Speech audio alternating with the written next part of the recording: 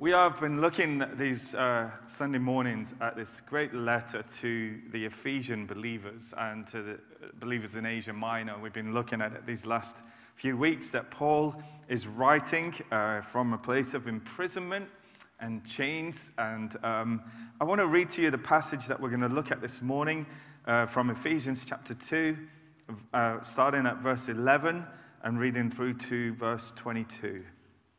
Let's read it together.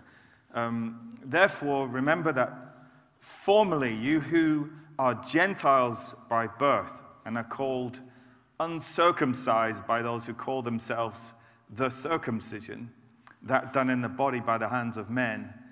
Remember that at that time you were separate from Christ. You were excluded from citizenship in Israel and foreigners to the covenants of the promise, without hope and without God in the world. But now in Christ Jesus, you who once were far away have been brought near through the blood of Christ. For he himself is our peace, who has made the two one and has destroyed the barrier, the dividing wall of hostility, by abolishing in his flesh the law with its commandments and regulations. His purpose was to create in himself one new man out of the two, thus making peace, and in this one body to reconcile both of them to God through the cross, by which he put to death their hostility. He came and preached peace to you who were far away, and peace to those who were near, for through him we both have access to the Father by one Spirit.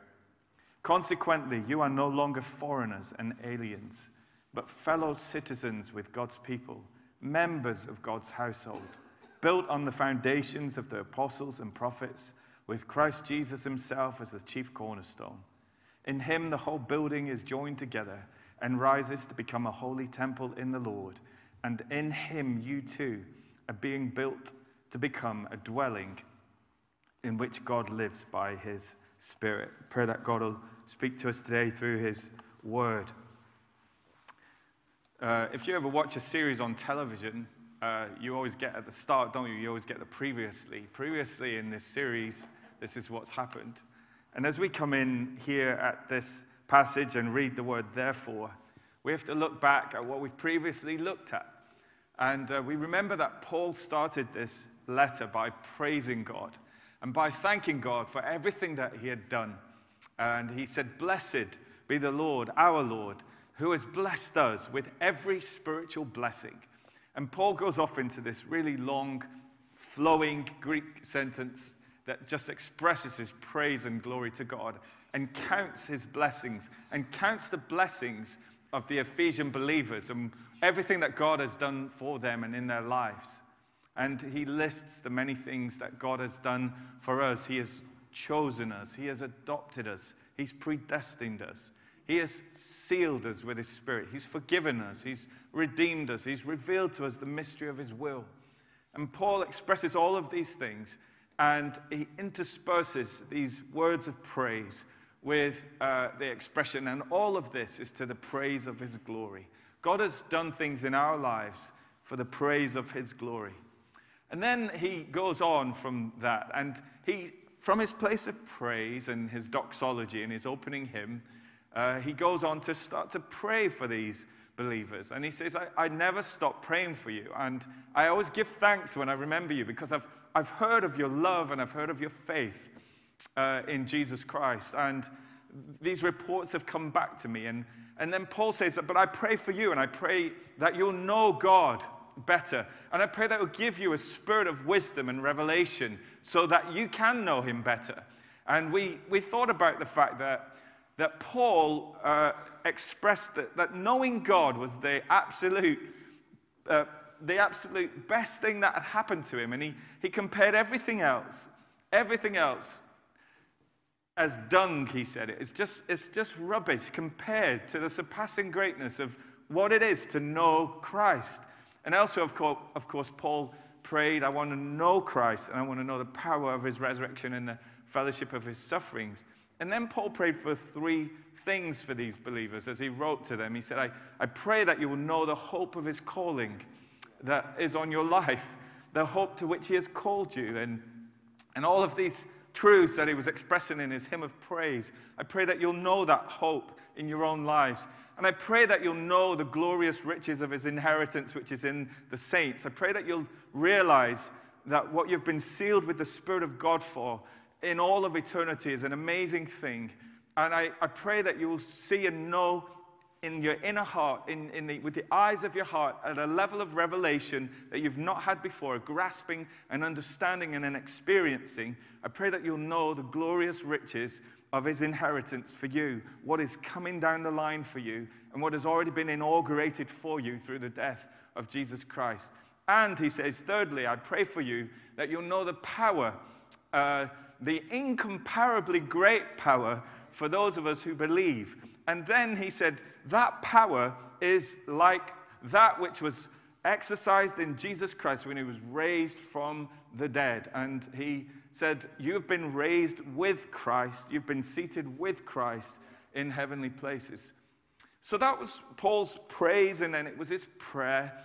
And then he carried on and he said, just as Christ was dead and was raised up by God's power, so you too were dead. And this is what we looked at last week. And you too were dead in your sin and in your trespasses. But God raised you up with Christ. His power not only raised Christ, but his power raised you up also. We talked about the incomparably great power that raised Christ and his incomparably great riches of his grace, which raised us with Christ and seated us in heavenly places as we identify with him through faith. And so Paul said last week, as we looked at it, the before and after, the good news, the bad news, and the good news, if you remember.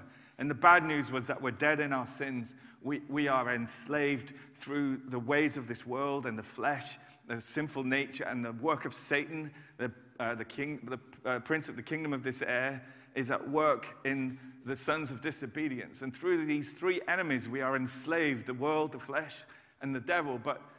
So we're dead, we're enslaved, and we're condemned. We are all by nature children of wrath and facing alienation from God. But God, we remembered those words last week, that pivotal moment, as Paul writes. The bad news is really bad, and we need to hear the bad news. And if we're really going to understand the good news, which is the gospel that we preach. And so then Paul goes on to say, but God has forgiven you. God has redeemed you. God has raised you up, and God has given you new life in Christ Jesus. And we ended up in that place of hope. And so then Paul goes on, and in the passage that we're looking at today, there is another before and after comparison. And the pivotal moment in these verses is not but God, but it's but now. And what Paul starts to say then is, he says, formerly, this is what you were. Formerly, this is what you were before. But now, this is what you are now. This is the difference that God has made in your life.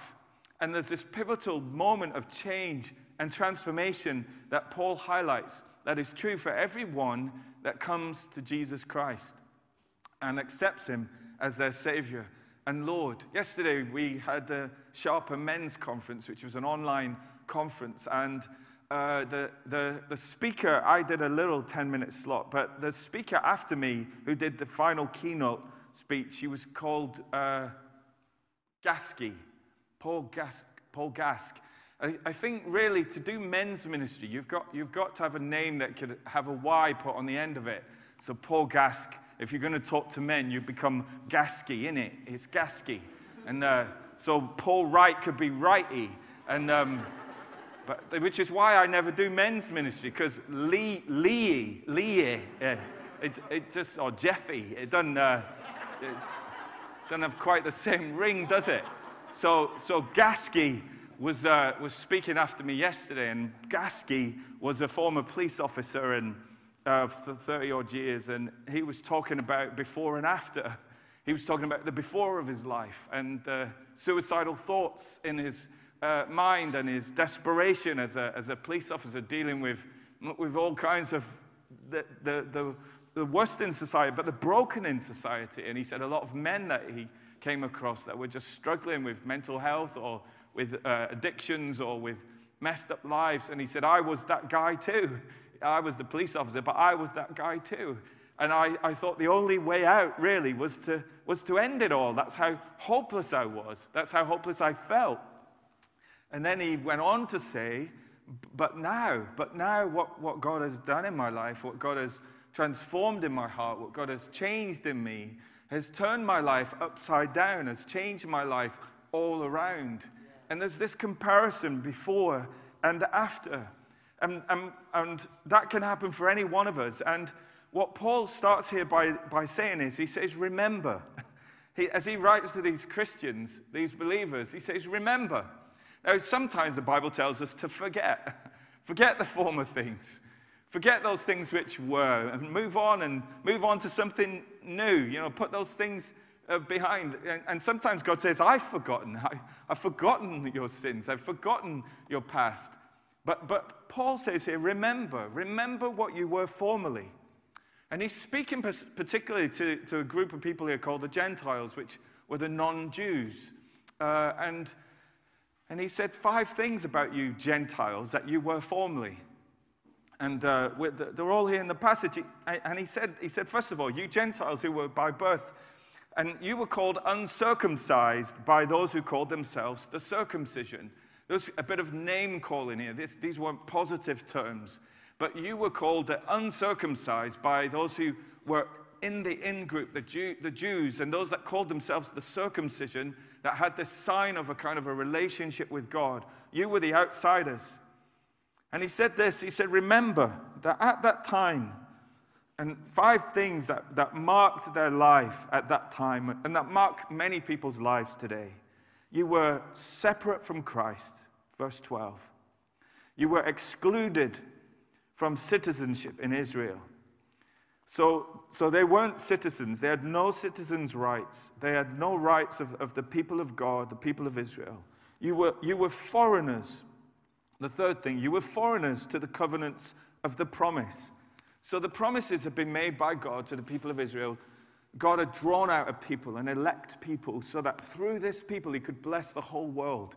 And that people was the people of Israel. And God made agreements with them that he called covenants. And a covenant mixes together law and relationship. Brings those 2 things together. And it solidifies and seals the deal of a promise of God. And so he made a covenant or an agreement, a relational agreement with Abraham. And he made a covenant, a relational agreement with David. And through Jeremiah, and promised a new covenant, a new agreement with his people. And what Paul says is you were on the outside of that. You had no rights to those covenantal agreements of blessings. And you were on the outside of all of that. So you were separate from Christ, and you were excluded from citizenship, and you were foreigners to the covenants of the promise. And then he says, to seal the deal, if they weren't feeling bad enough already, he says you were without hope, and you were without God in the world. You were without hope and without God. There was no hope for you, and you had no rights, you had no access to God. And he said you were without hope and you were without God. The Greek is atheos, atheist. Without God, far from God, separate from Christ. And this was their lot, this was their situation, this was their circumstance. And Paul says, I want you to remember that.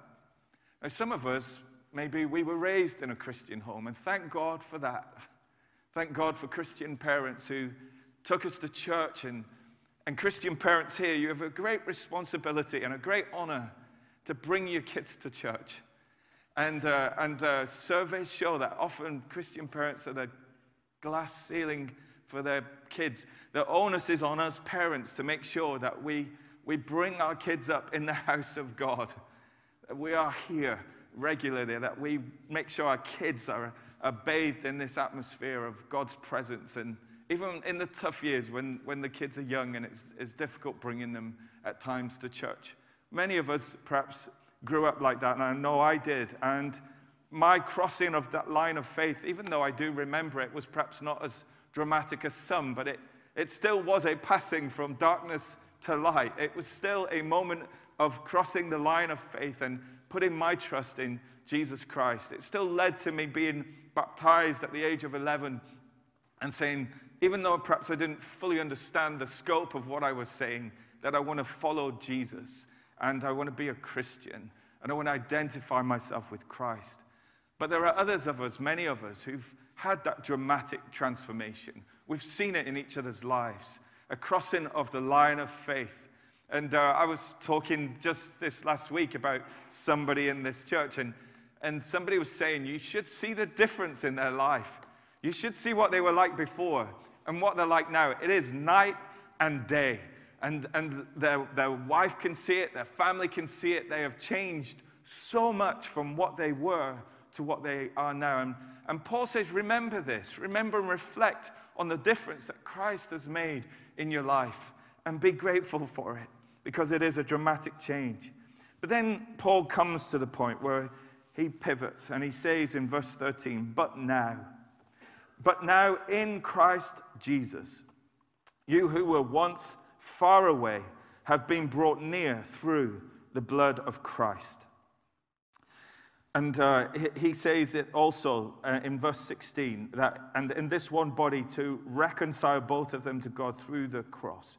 Through the blood of Christ and through the cross, people who were once far away from Jesus Christ have been brought near. This is our roadmap. This is our way of access. This is how we can come near to God. This passage speaks of alienation and separation and distance from God.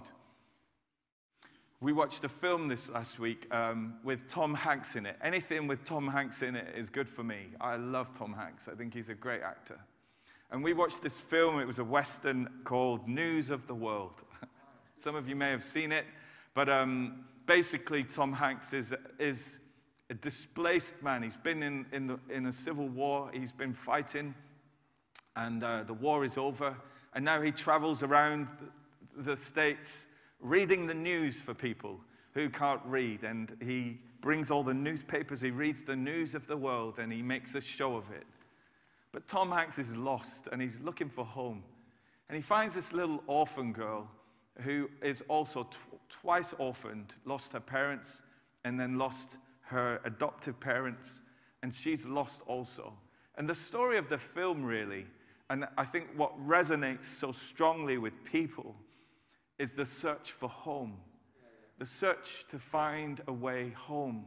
And even when Tom Hanks went to what was home, it wasn't home anymore, because his wife had died and his life had moved on and his livelihood was gone. But the essence of the film is the story of people looking for a way back home.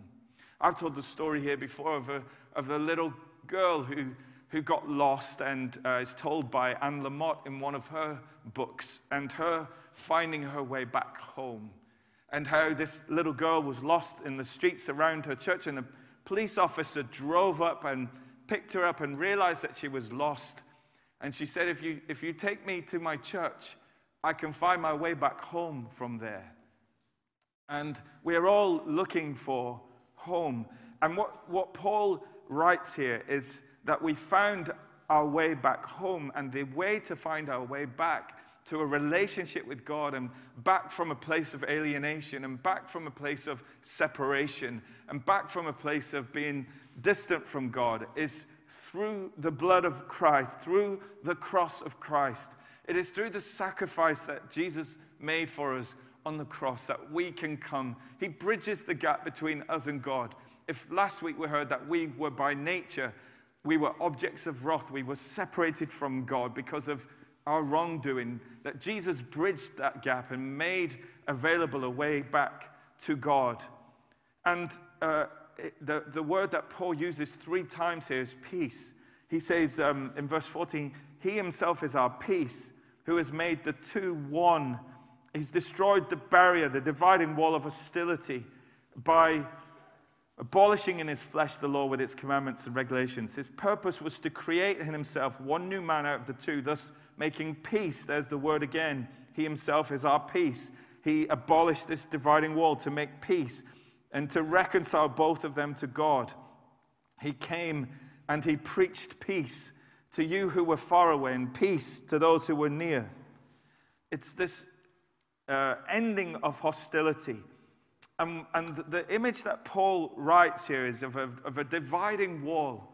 He said you were Jews and you were Gentiles, and there was a dividing wall of hostility between you. And Christ came and destroyed that. He abolished it in his flesh. Now, various people have said, well, what was that dividing wall between the Jews and the Gentiles? And some people have pointed to a physical wall that was at the temple in those days, a wall about 1.5 meters high that separated the court of the Gentiles from the court of the Jews in the temple courts, and the Gentiles were not allowed past that wall. And architects, what's the word? Archaeologists, thank you, have found stones that have inscriptions on them that basically say, if you cross this line, you will die. You will cross this line on fear of death. And so there was a physical dividing line, and only the Jews could go into the temple, and only the high priest could go into the Holy of Holies. And so there was a dividing wall, and some people have said that Paul is speaking of that wall, but he's not actually. He's speaking here of the dividing wall of the law, and it says here, He himself is our peace, who's made the two one, that's the Jews and the Gentiles. He's destroyed the barrier. He's destroyed the dividing wall of hostility by abolishing in his flesh the law with its commandments and regulations. His purpose was to create in himself one new man out of the two, thus making peace. So the law divided them, and the regulations of the law, and Paul says, you know, some of you were calling yourself the circumcised. You'd followed the regulations of the law, the ceremonial law, and you'd circumcised yourself as a sign of the covenant relationship with God. And the others, you were uncircumcised. And the Jews, they had to follow various laws and various regulations. The Gentiles didn't and couldn't and were outside of that. And there was this wall that divided them. And Jesus, it says here, abolished that wall, the requirements of the law. He abolished it in his flesh as he died on the cross and created a new way for the two to become one. And the whole of the Ephesian letter really is about this coming together under Christ of different nations as one man. It's the same message of Galatians 3:28, where it says there's neither Jew nor Gentile, there's neither slave nor free, male or female, for we are all one in Christ Jesus. And it's this unifying work of Jesus on the cross. When I studied German and French, I had to go live in Germany for a year, which I did in the late 80s, early 90s, and I did it just as the Berlin Wall was coming down. This wall that divided East and West, that divided families, that divided the East Germans from the West Germans from one day to the next as it was erected. And I remember being there. I remember the wall coming down. I remember the euphoria of a nation that was once divided, that was now reconciled. Remember the reunification of Germany, of East and West, as the peoples came together. And of course, when we went to Belfast and to Northern Ireland and saw the dividing wall that divides societies and that divides different groups and different religions and different people, this dividing wall. And there was this great big dividing wall that kept us out, that kept people out, that kept people away from God. And Jesus came and he smashed that wall down. He destroyed it. He removed it. He abolished it as he took the requirements of the law and he nailed them to the cross. And he made the two one. He made us at peace. And the peace that Christ preached was two ways. It was between people, but it was between us and God as well. Now, we might not identify so much with Jews and Gentiles and ceremonial laws and temple courts, and it's not really our bag, is it? It's not really our situation. But there's plenty of dividing walls today between peoples and ethnicities and colors and backgrounds. There's plenty of different groupings of who find hostility one against the other. But Jesus came to break down those dividing walls, which is the miracle of the church, which is the miracle of a people of God, who black and white, male and female, rich and poor, well-educated and uneducated, from different backgrounds and different countries, different nations. We are all one in Christ Jesus. We are all made one. We are all brought near. And that dividing wall of hostility is gone, which is why John Stott writes, it is such an anathema for the people of God to be at war with one another. It is such an anathema for disunity in the church, because Christ died for the unity of the church.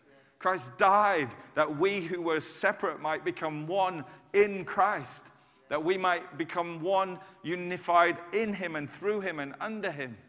And he is the head and we are his body. And so Christ died to become our peace, to preach peace to us, to make peace where there was hostility, by abolishing in his flesh the law with his commandments. His purpose was to create in himself one new manner of the two, thus making peace.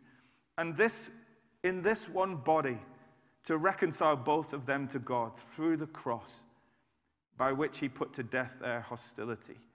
He came and he preached peace to you who were far away, and he preached peace to those who were near, those who were far away, the Gentiles, those who were near, the Jews. He preached peace to you both, for through him we both have access to the Father by one Spirit. And so Paul goes on to say, as he wraps up this section, he then gives three images of what the body of Christ is, of what we have come to. And three pictures, if you like.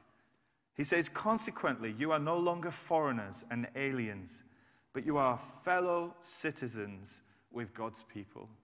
You are no longer an alien. You have citizenship. If you are a Christian, you have citizenship in God's kingdom. Now, I'm British. My wife is American. And so when we go to America, which we used to more than we do these days, we had to go into separate queues. She has a blue passport, American citizen.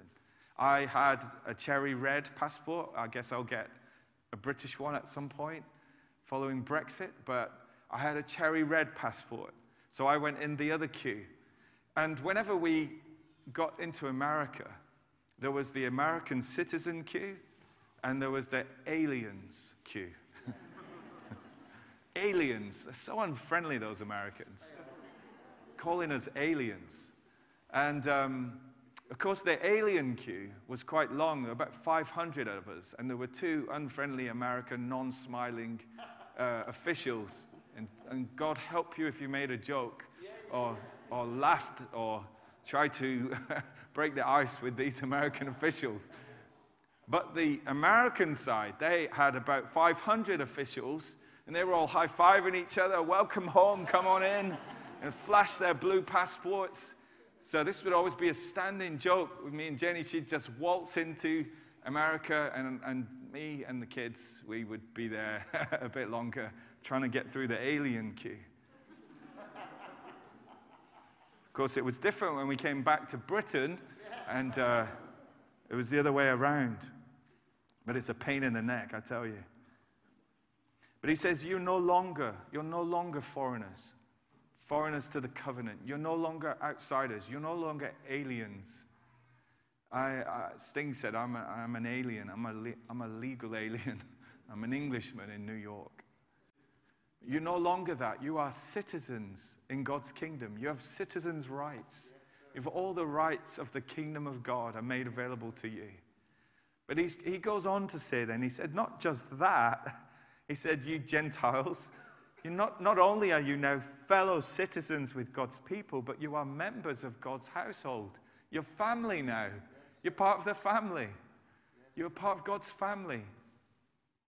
And we've said here before, that there are people who visit our church and they are very welcome. You are very welcome if you're visiting, if you're watching online. There's no expectations on visitors. You just come and you can sit and you can partake and listen and enjoy. There's no expectations. But family is different. There are expectations on family. And in our family, if we have guests, you know, we don't expect them to wash up. We don't expect them to lay the table. We don't expect them to cook the food. We do that if you're our guest. But if you're family, then we expect you to help. We expect you to roll your sleeves up. We expect you to help with the washing up. We expect you to contribute. And I remember as a teenager, when I was being perhaps a slightly lazy, unhelpful teenager, I remember my mum taking a notice and nailing it to my bedroom door, saying, "This is not a hotel. You are expected to contribute." And we are, because we are family. And, you know, we are members of the family of God. And He has called us to something. We are sons and daughters. Paul said in chapter 1, we've been adopted into God's family. And that brings with it all kinds of rights, all kinds of privileges, and all kinds of expectations. And if you're part of this church family, if you're a member of this family, and if you've signed our membership pledge, and you've accepted some of the responsibilities of family, I will protect the unity of my church. I will share the responsibility of my church. I will serve in the ministry of my church. I will support and lift up the testimony of my church. We are members of God's family. And then the third picture that Paul paints here is of a building. So he says, you're citizens now. You're not aliens. You're not foreigners. You are citizens. He said you are your family. You're members of God's household. And also now you are built on the foundations of the apostles and prophets, with Christ himself as the chief cornerstone. In him, the whole building is joined together and rises to become a holy temple in the Lord. And in him you too are being built together to become a dwelling in which God lives by his Spirit. There's a third picture that Paul paints, is of a building, of a temple. Now this was Ephesus, was one of the places he's writing to. They had big temples. They had the temple of Artemis in Ephesus. Of course, they had the great big temple in Jerusalem. But he said, you're now the temple of God.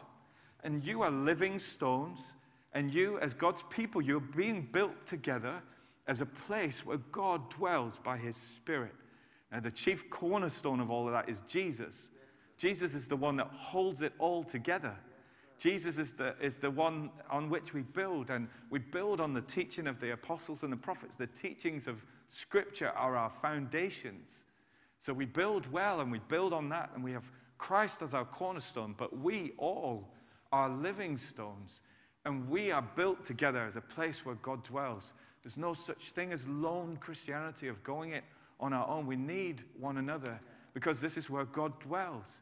He doesn't dwell in a physical building, but he dwells in the building of his people, in the temple of his people. So whether we're online or whether we're here, or whether we've gone through this last year where we've been highly constrained in what we can do and where we can meet and how we can meet and what we can do, in all of that, we are still God's temple. We are still living stones. We are still being built together as a place where God lives by his Spirit. And even Paul's word at the start of this service, that God wants to rebuild and build stronger this temple, this place where his Spirit can dwell. He wants to start with the altar of our hearts. And he wants to build us together. And it's the same message that Peter shares in his letter. He says, as you come to him, the living stone, rejected by men, but chosen by God and precious to him, you also, like living stones, are being built into a spiritual house, to be a holy priesthood, offering spiritual sacrifices acceptable to God through Jesus Christ. So that's us. If we are Christians today, Paul says, remember, don't forget, remember what you once were. Remember that you were foreigners, aliens, outside of the promise and the covenants of God. You were without hope. You were without God, atheos. But now, you have been brought near.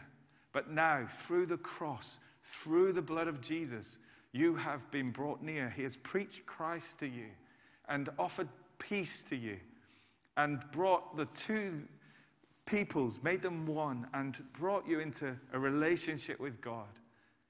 And if you are not a Christian this morning, you can come near. You can come home into a relationship with God. The way has been made open for everyone. There's no dividing line anymore. Christ has abolished that on the cross. There is a way in for every one of us to become not aliens, not foreigners, but citizens in God's kingdom. To become not outsiders, but insiders. To become members of God's family. And to be part of this temple that He's building, living stones for a place where God dwells. I wonder if there are those listening today that have never crossed that line of faith, but you would like to, perhaps like the testimony we heard yesterday at the men's conference, living in a dark place, living in a distant place, living in an alienated place, in a separated place, living in a place of hopelessness, without God and without hope in this world. You don't want to live there. You want to come home. You want to come home to be in God's family, to be walking with Christ. That's what you were made for. That's the longing that's in your heart. In every human heart is the longing for home, the longing to belong. And that place of belonging is in and with Christ. So I'd love to pray for all of us this morning, and wherever we are on this scale, that we would come home and we would let God work in our lives. Father, we thank you for this tremendous transformational passage of a formerly and now, of a change, of a crossing over from darkness to light, from alienation and separation into belonging to Christ. I pray for anyone that's listening today that needs to make that step to come home to Christ.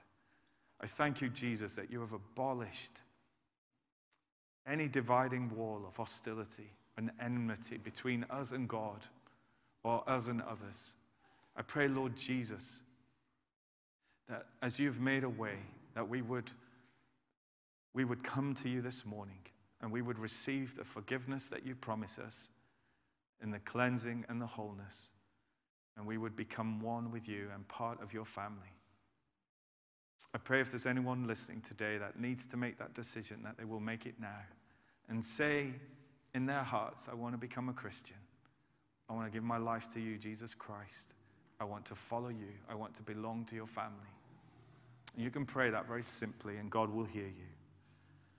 And for all of us, Lord, those of us who have crossed this line, I pray that this morning we would remember exactly what you've done in our lives, what we were formerly and what we are now.